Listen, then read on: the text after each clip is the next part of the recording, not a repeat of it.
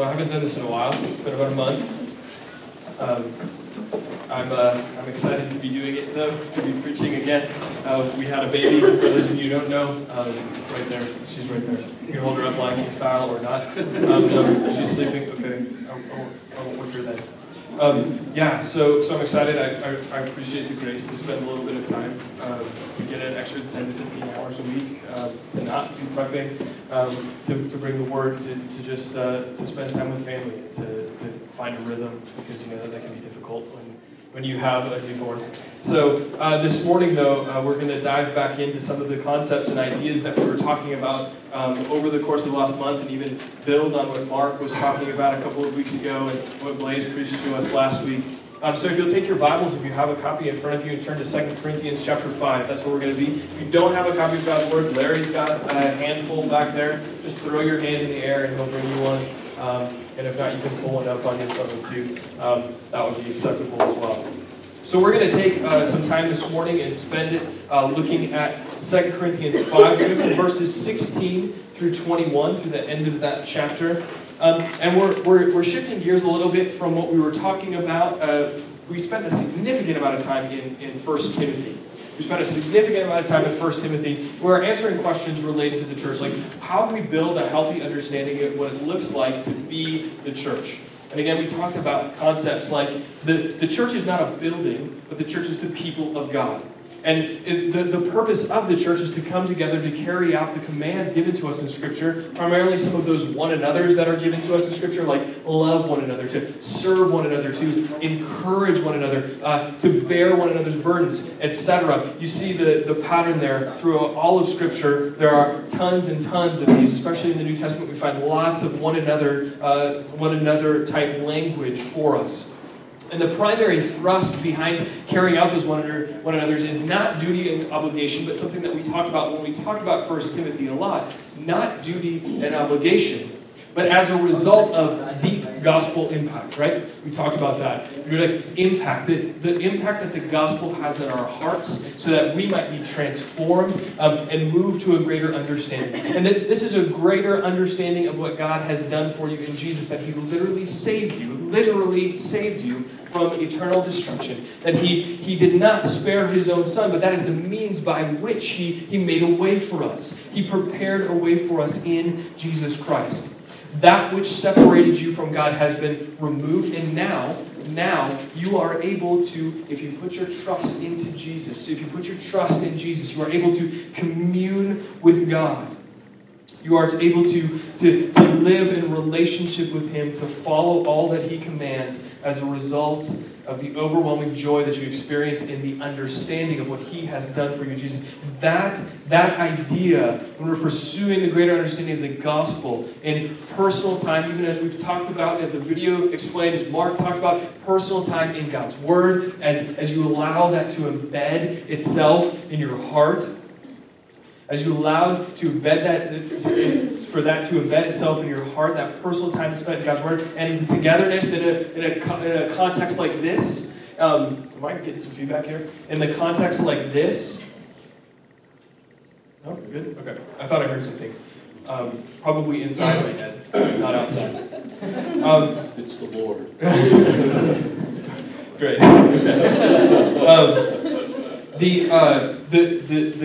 A context like this, spending time together, experiencing God, experiencing that deep gospel impact as a result of spending time together as those who are created in God's image, the more the gospel embeds itself in our hearts through the working of the Spirit of Christ, the more we will be transformed into the image of Christ.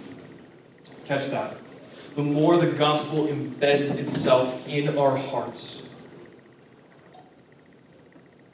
the more we will be transformed into the image of Christ. And when we are transformed into the image of Christ, we will value Christ. We will value Christ more than everything else. We will discard comfort-seeking, easy believism that our culture is feeding us all of the time. We will stop seeking our own good, but shift our focus onto obeying those commands, those one another. Shift the focus off of ourselves and onto others for the good of others and for the glory of God. So when we come this morning, we come to this text primarily in 2 Corinthians chapter 5, we take a step back and look at what that means for us as Buffalo City Church. We take a step back. We're reminded of what our mission is, right? We exist to make disciples who make disciples of Jesus Christ. That is our mission, and we carry out that mission because of that gospel impact, right? We carry out that mission because of the gospel impact that we've experienced in our lives. It's the good of others we care about, moving from death to life, and that happens in this context too. We fight daily, this context here. We fight daily to see God at work in the transformative process, in the monotonous stuff of life, not just the big experiences, not just the blowouts, not where we see a dramatic leap forward in the spiritual, but in the monotony of life and the day-to-day things of life. We see God at work because of the impact of the gospel on our lives. And we fight to point others. We fight to point others to the work of Jesus in their life, in that daily stuff, that monotony of life. We fight to point others to the work of Jesus, and we count the cost together as we follow Jesus. And so that brings us then to our text this morning. That's kind of a big lead-in over the last 3 or 4 months. Those are some of the low-hanging concepts that we've talked about. That brings us then to our text this morning. So let's read this text together. We're going to take it, 2 Corinthians 5, verses 16 through 21. Let me read this for us. Therefore, from now on, we recognize no one according to the flesh, even though we have known Christ according to the flesh, yet now we know him in this way no longer. Therefore, if anyone is in Christ, he is a new creature. The old things passed away. Behold, new things have come. Now all these things are from God, who reconciled us to himself through Christ and gave us the ministry of reconciliation, namely, that God was in Christ reconciling the world to himself, not counting their trespasses against them. He has committed us to the word of reconciliation. Therefore, we are ambassadors for Christ, as though God were making an appeal through us. We beg you, on behalf of Christ, be reconciled to God. He made him who knew no sin to be sin on our behalf, so that we might become the righteousness of God in him. Let's pray. Lord God, we thank you for your word again. God, we thank you that we can come to it, and it teaches us about who we are in light of who you are, and then what our response should be. Lord God, I pray that this time would be effective, that it would be encouraging. Lord, I pray that you would remove me from this equation, that your word would speak. It's in Jesus' name that we pray this morning. Amen. So this text then, let's consider a few things here, and then we're going to get to our big idea, and then I'm going to lay out some just a couple of themes that we're going to talk about. So what we're doing here this morning is we're moving towards an understanding. I wanted to take some time and over the next few weeks and spend some time thinking practically about some of the commands that God gives us in Scripture, specifically to be exercised within this context.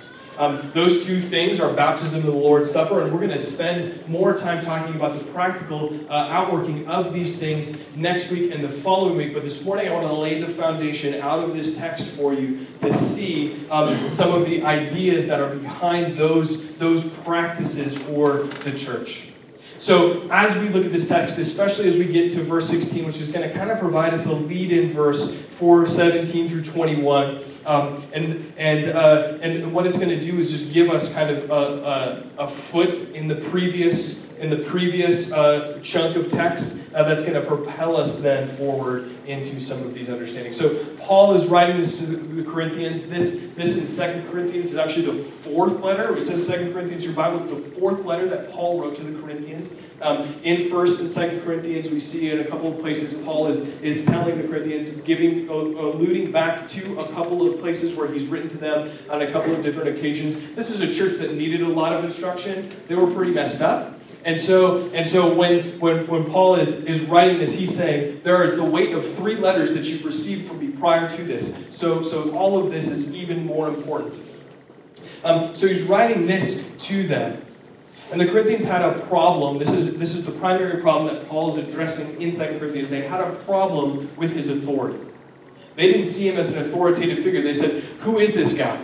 Probably because when he showed up, he looked a little bit frail. He looked a little bit busted up. He wasn't think of a guy that got shipwrecked as often as Paul did and beaten as much as he did. He probably walked around like probably 20, 40 years older than he actually was. Because this is a guy who had experienced a significant amount of persecution for professing Christ. And so they had a problem with him because they were embedded in this Greek culture that saw oratory and saw the ability to speak and have authority as rooted in something other than what God's call was on that life. So when they look at Paul, they say, man, that guy, he doesn't look great. He doesn't look like these Greek orators that show up. These guys, they would shave their head. They would put oil on it. They'd oil up their muscles. They'd look pretty buff and pretty sweet. And the people in Corinth saw them and they thought to themselves, man, those guys look good. That's God's blessing. And so because they look good, we're going to listen to those guys. But these are the guys who are invading, embedding themselves in the context in Corinth and taking away, preaching a gospel that required self-generated righteousness. They were preaching a gospel that was the gospel and something else, not simply by grace through faith alone. And so Paul comes to them and says, hey, all authority is God-given. All authority is God-given. It is not contingent on appearance. And that's why we have verse 16. Therefore, from now on we recognize no one according to the flesh. We recognize no one according to the flesh. If you walk it up a little bit to verse 12, we are not, again, commending ourselves to you, but are giving you an occasion to be proud of us so that you might have an answer for those who take pride in appearance. Take pride in appearance and not in heart. Right? This is a primary theme that comes up over and over and over in the New Testament. Verse 16, not regarding according to the flesh. He's not mincing words in verse 12. He's saying, taking pride in appearance and not in heart. As a Pharisee, Paul would have seen Jesus. Prior to his conversion, he would have seen Jesus. He would have seen that he was crucified on a cross. And it is a curse to be hung on a tree, right? He even writes that in Galatians 3 for us. It is a curse to hang on a tree. And so he would have seen Jesus as cursed by God. And then he would have seen him as a false Messiah. But when he experienced Jesus on the road to Damascus, right? When he experienced Jesus, an alive Jesus Christ, he no longer could regard Jesus according to the flesh. He could no longer look at appearance. And so he's making that same appeal then to the people in Corinth. Jesus' death, burial, and resurrection was not a curse, but it was the way that God was going to provide a way for his people to be saved. So then we get to verse 17, and this is going to move us directly into the concepts that we're going to have this morning. This will propel us in the next 2 weeks to talk about baptism and the Lord's Supper, or what we're going to call the ordinances. And I need to say this because this is important for us. We're going to call them the ordinances. Ordinances is just a fancy word that the church has put, and it's probably meant something significant. The usage rate has gone significantly down for us. All it means is command or decree. We're going to use the word ordinances just because it's concise and it's easy for us to recognize. So these decrees or commands, baptism and the Lord's Supper. Some traditions would call these sacraments. We're actually going to avoid that language because of the connotation that it carries. So let me just parse this out for you. The sacraments, right? The sacraments are a demonstration that a sacrament carries the understanding that in an act, in and of itself, conveys grace to people.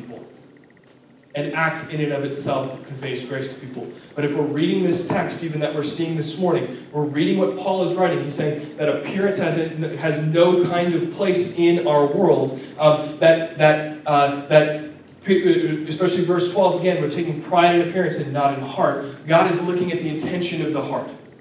God is looking through the act at the intention behind the act. We know that God looks at that heart, the intention behind the act, and the intention that seeks to honor him and bring him glory is what he's looking for. And through observing and carrying out what God has commanded us, we are reminded of the grace that comes through the person of Jesus. So when we look at baptism, when we look at the Lord's Supper, those are continual reminders of what God has done for us in Jesus. And then grace comes to us in recalling and remembering and that public proclamation and then anticipation of what God is going to do for us. One author writes this regarding the ordinances: believers receive grace and blessing when we obey Christ's commands and remember his saving acts. So that brings us then this morning to, that's a lot of lead-up info, okay? So that brings us this morning to our big idea. And then this is simple, and we're gonna talk about these ideas. Look at verse 17. I'm going to read this before we get there. Therefore, if anyone is in Christ, he is a new creature. The old things passed away. Behold, the new things have come. This is the big idea then for this morning. The transfer from old to new that comes through knowing Jesus produces joyful obedience in the form of remembrance, proclamation, and anticipation. And we're going to talk about those three things. The transfer from old to new that comes through knowing Jesus produces joyful obedience in the form of remembrance, proclamation, and anticipation. Those are the big things I need you to take away from this morning. Remembrance, proclamation, and anticipation. Okay. We'll take those in turn. Remembrance. Okay. So, if you're on Facebook, who's on Facebook? Everybody's on Facebook. If you're not, congratulations. If that was a joke. If you pull it up at any point, if you pull up Facebook, you pull up the profile at any point during the week, they have this cool new feature. It's probably not actually that new, but you see your memories, right? You see things that you posted on that day X number of years ago. So this week, for example, Facebook reminded me that I posted a picture of my parents' cat 10 years ago. Thanks, Facebook. We also had some tears shed in our home over the advancement of our children from age 3 or 2, 3, and so we spent some time like just it's typically like, hey, look at this, pull it up, look at the picture and say, wow, look at how much they've grown, look at how all these things that have happened in their life since then. And the reason I say that is because we're a people who like to remember. We like to remember good things. We have nostalgia. We prefer to think of the past, and we prefer to think of it well. And I think that Paul is even talking to us about this, and we're definitely going to see this as we move to the more practical the more practical side of baptism and the Lord's Supper. Paul sees that as he gets to verse 17, because he's calling them to remember, and he's also calling them to remember who they are as a people, right? We are people who are created in God's image. God has chosen to reveal himself through history. Now God stands outside of time, right? God isn't bound by time. Time is a creation of God. And so he steps back and he sees everything from creation to his return, and he sees all of that in one shot. He doesn't have to he doesn't insert himself and then muddle around and be like, man, I wonder what's going to happen tomorrow, or that was cool that happened yesterday. No, he's looking at it all at the same time, always. And so, but he has chosen to reveal himself over the arc of history and to tell a story over time. And he's created that in order that we might see him and experience him in a dramatic way. He chose to reveal himself in that way. So Paul wants the Corinthians then to remember, as we get to verse 17, he wants them to remember a few things, right? He wants them to remember that they are a new creation. Because of God's work in their life.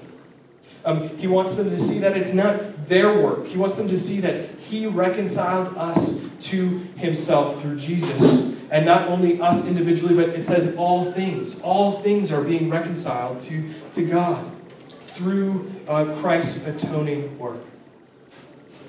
So he wants them to remember. And Paul has this singular vision. Even as we've studied some of these books that Paul has written, we've spent time together.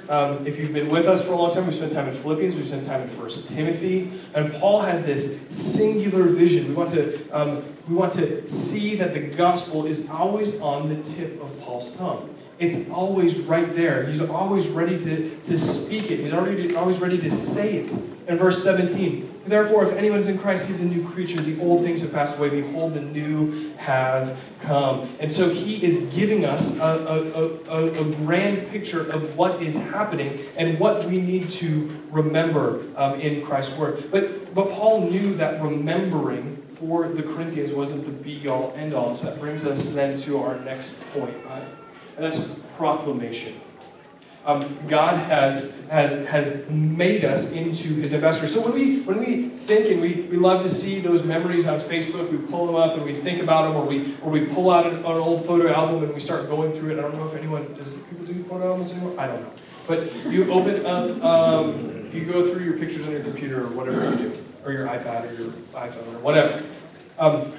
You start looking at it and you say, oh man, I saw those pictures of those kebabs I made last year. Those were really good. I'm going to go make those right now. And you start telling people about it. Like, hey, Kellen, I made some awesome kebabs. You want to come over or something later? Yeah, I don't have the grill right now. But so we'll table that one. But Paul gets that, right? When you remember something and you remember it fondly, you want to talk about it. And Paul gets that. And Paul is talking about that specifically then to the Corinthians. He says in verse 20, look at verse 20 with me. Therefore, we are ambassadors for Christ, as though God were making an appeal through us. We beg you on behalf of Christ to be reconciled to God. He doesn't say he doesn't say we are like ambassadors. He says we are ambassadors.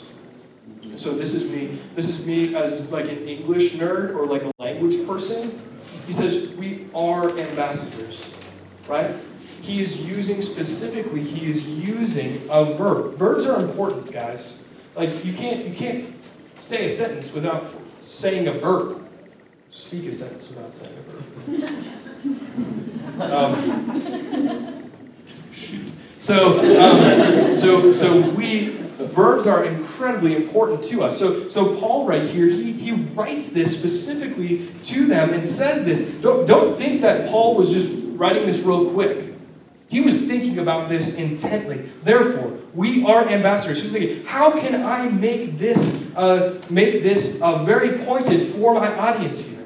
And when he says we here, he's talking about the apostles, because again, he's giving us an argument for this apostolic authority. He's giving an argument for his God-given authority, but he is also giving this to them because he wants them to get in line with what God is doing in them specifically. Therefore, we are ambassadors, right? So this verb is important. We are. He says are. Are here is the first person present plural of be, right? Which is to exist, simply to exist. We exist. What he's writing is we exist as his ambassadors. We exist as his ambassadors. This is, and we've talked about this idea a lot. I hope you hear me say this a billion times. This is identity. Our identity is as an ambassador. As an ambassador of Jesus Christ. This is not a checklist item. It is not a job. It is not a job. It's who you are in Christ. God is literally making his appeal through you. What God has done for you, now he intends to do through you. God is literally making his appeal to be reconciled to him through you. And this appeal to be reconciled to God through you is one that is done in continuous proclamation. Continuous, ongoing proclamation of what God has done for you in your life. It's part of that remembering. Remembering leads then to proclamation. Telling people about the kebabs that I made leads me to speak well of them. It's you telling your story. It's you proclaiming God's transformational work in your life. It's us spurring one another on to this proclamation. Paul calls the Corinthians to remember the response is proclamation, not only, this is going to move us to our last point, not only about what has been done, but what is coming. Paul calls the Corinthians to remember this response is proclamation, not only about things accomplished, but in view of things to come. There are things coming. It's not all in the past. There is something coming. And so the call here then for us is to anticipate what it is that God has promised to us and that He is fully intending and is faithful and will be faithful to accomplish. So next week, as we dive into some of those practical aspects of baptism, we're going to get into Romans 6. We're going to move to Romans 6 and we're going to talk together about what Paul tells the Romans regarding baptism in Romans 6. But Paul argues in that text, just a glimpse into what we're going to talk about next week, Paul argues that if we have been unified with Christ in death, which we have, death to self, death to sin, if we've been unified with Christ in death, that death to self and sin is a picture of Christ's death, so also we will be unified with Jesus in His resurrection, which is a thing to come, which is promised to us.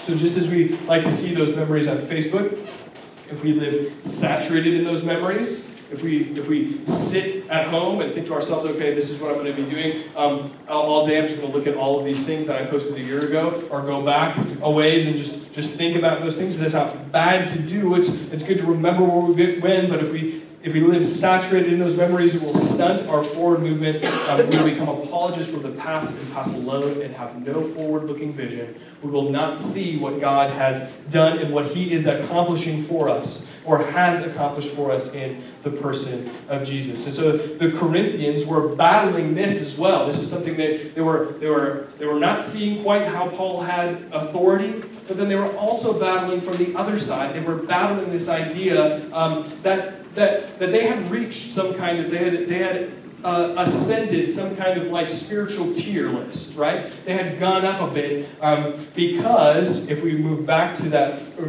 back to 1 Corinthians in chapter 15, Paul is addressing this very specifically, but they had seen just an incredible outpouring of gifts in their midst. Like they had seen the Spirit of Christ working in incredible ways in their midst. And so we see Paul even giving them some instructions in 1 Corinthians 12 about what was going on. But then he frames that really well for them. And he says, hey, but you might be experiencing these gifts in an incredible way. You might be using them. But there is a better way. There is a more acceptable way to be living as people. And then he gets to 1 Corinthians 13, which probably a bunch of you used in your weddings, which is cool. But what he's saying is this is the way that the church carries out the wonders of Scripture. We love one another. We love one another. And so those gifts then are always used in view of loving one another. One person's gift in the church does not outweigh another's because they are all intended to be a conduit for love. So in 1 Corinthians 15 then, as we get through 13, he goes back and talks about some more gifts in 14, and then in 15, Paul writes very specifically then to them, if there is no resurrection, then Christ wasn't raised. If there's no resurrection for us in the future, then Christ wasn't raised, and those who follow Christ are to be pitied. So the point of that is what's to come is important. What's to come is important. It's important to live in view of what God has done in the past, but also what He has promised to do, to raise us together with Christ if we are in Him. We are ambassadors proclaiming not only what God has done in Jesus, but also proclaiming what God has promised to do.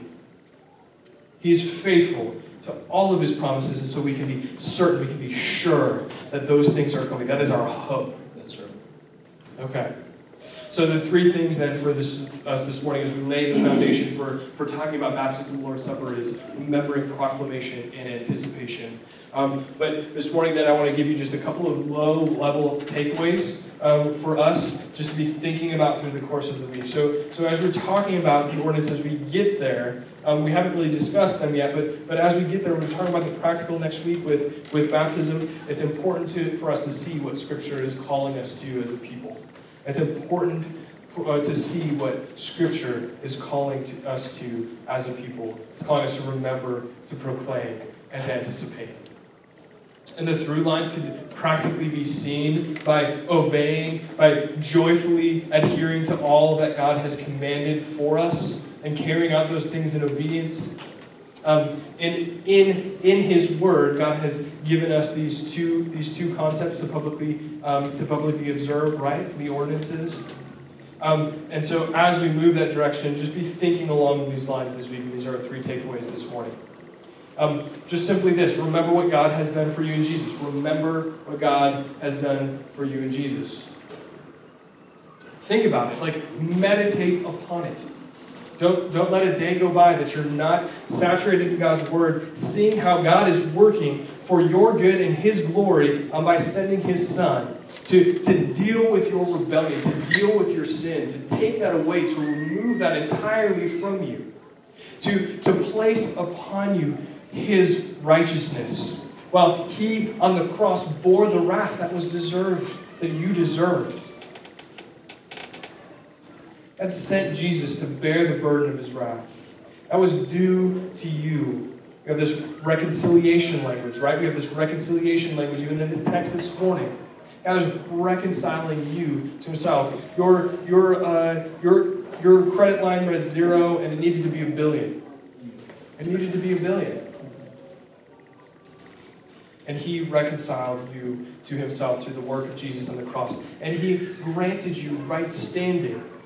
Jesus lived a perfect life and died that undeserved death so that you might stand before Him. And then what He has promised to do for us is to commune with Him for all of eternity, to have direct, uninhibited access to Him for all eternity. So that's number 1. Remember what God has done for you in Jesus. Secondly, proclaim what God has done for you in Jesus. And this one might be intimidating because this is verbal. This requires verbal proclamation. This requires verbal proclamation. Think about how you can articulate your story. Think about the ways that you can, and then recite it to your spouse or to a good friend. Spend time thinking about the ways that God has worked in your life and the way that He is, and think about the ways that you can articulate it. Again, this proclamation needs to be a verbal exercise. So Paul uses this language, this metaphor, this understanding of ambassadors. He says, we are His ambassadors. This is your identity in Jesus, is to be His ambassador. Ambassadors don't go to foreign countries and bring potato salad to a party. They don't go to foreign countries and smile at summits and expect to have their national interests protected. That's not what they do. They go and they actually speak. They actually make appeals in the places that they are. These appeals are verbal. And that is what Paul is pressing here. His appeal is very much verbal. The apostles' appeal to the early church was very much verbal. And they were setting the tone and setting the pace for that. If God is making, if our identity is an ambassador, if God is making an appeal for reconciliation through us, then we must speak. We must speak. We must use our words. So be ready to bear witness to what God has done in your working life. And that just means I don't know how to share my story. I don't know what to do. That's why you have people in this room. Get together and just spend some time just thinking about how can I articulate what God has done for me and what He has promised to do for me. So then the last one, simply this morning, anticipate what God has promised to you in Jesus. This is an inheritance that can't be taken away. This is no more tears. This is no more decay. This is no more death. God has promised these things. And some of us in this room are relatively young, right? We're not thinking about death. We're not thinking about death regularly. He has removed that obstacle entirely from us. We need to be meditating on the fact that our bodies are broken, we're sinful, we're decaying, we're moving at an incredible rate towards physical death. But He has provided a way for spiritual life everlasting, life in His presence, a joy-filled future in the presence of God. This is incredibly encouraging to me, and this is what we'll end with this morning. In 2 Corinthians, the beginning of this letter that Paul writes to the church in Corinth, he writes this. This is 2 Corinthians 1, verse 20, dealing with God's promises. For all the promises of God find their yes in Him. That is why it is through Him that we utter our amen to God for His glory. Let me read that again. For all the promises of God find their yes in Him. That is why it is through him we utter our amen to God for his glory. The hymn there is Jesus. Right? It's anticipate this week. Anticipate what God has promised to you in Jesus. What Jesus' death, burial, and resurrection accomplished for you. It accomplished a yes, a solid yes, a check by the yes box for all of the promises of God. And that is why through him we utter our amen. That word in Greek means truly, verily. We are affirming it dramatically for the glory of God, that all the promises of God find their yes in him. Let's pray.